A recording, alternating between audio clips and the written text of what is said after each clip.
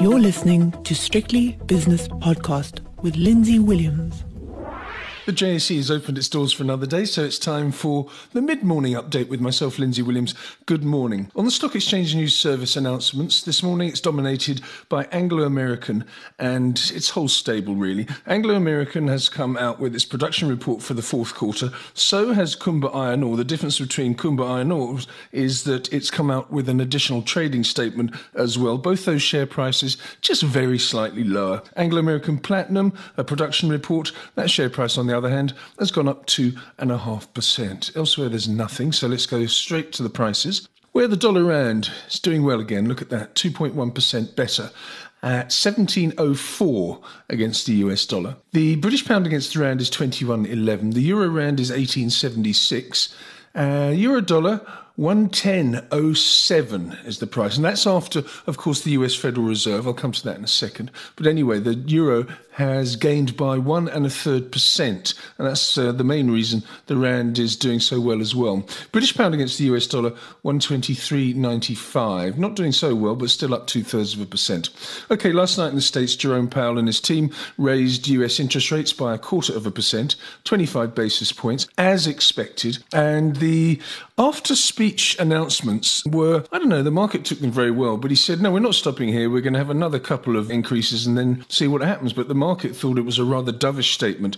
So the major indices did very well indeed, except for the Dow Jones, which was flat. But the S&P was up just over 1%, and the Nasdaq was exactly 2% higher. This morning in London, the FTSE is up 1/4, the DAX up 0.7%, the CAC 40 is up 0.6%.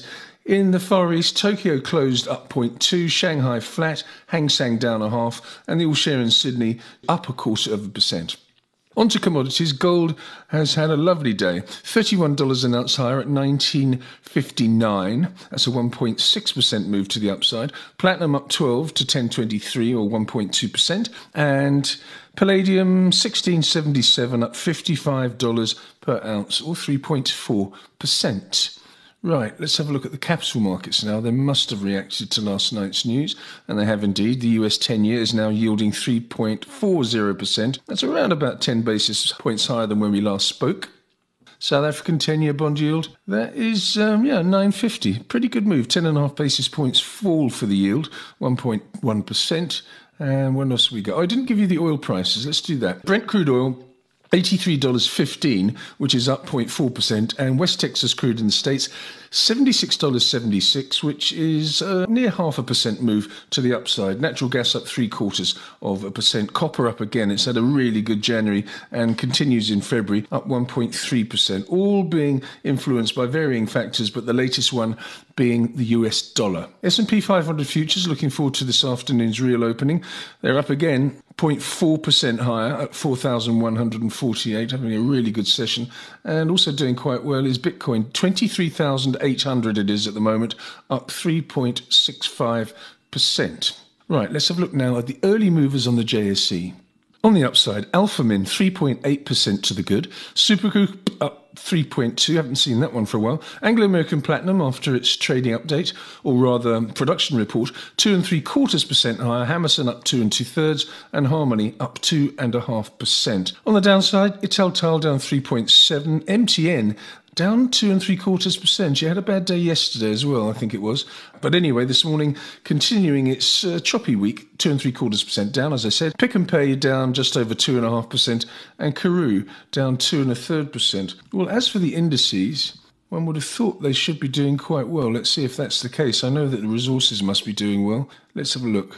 Yeah, resources are actually the only ones in the green, and even by a tiny amount. So the resources, I've got to say they're up, because they are, but just by a tiny increment.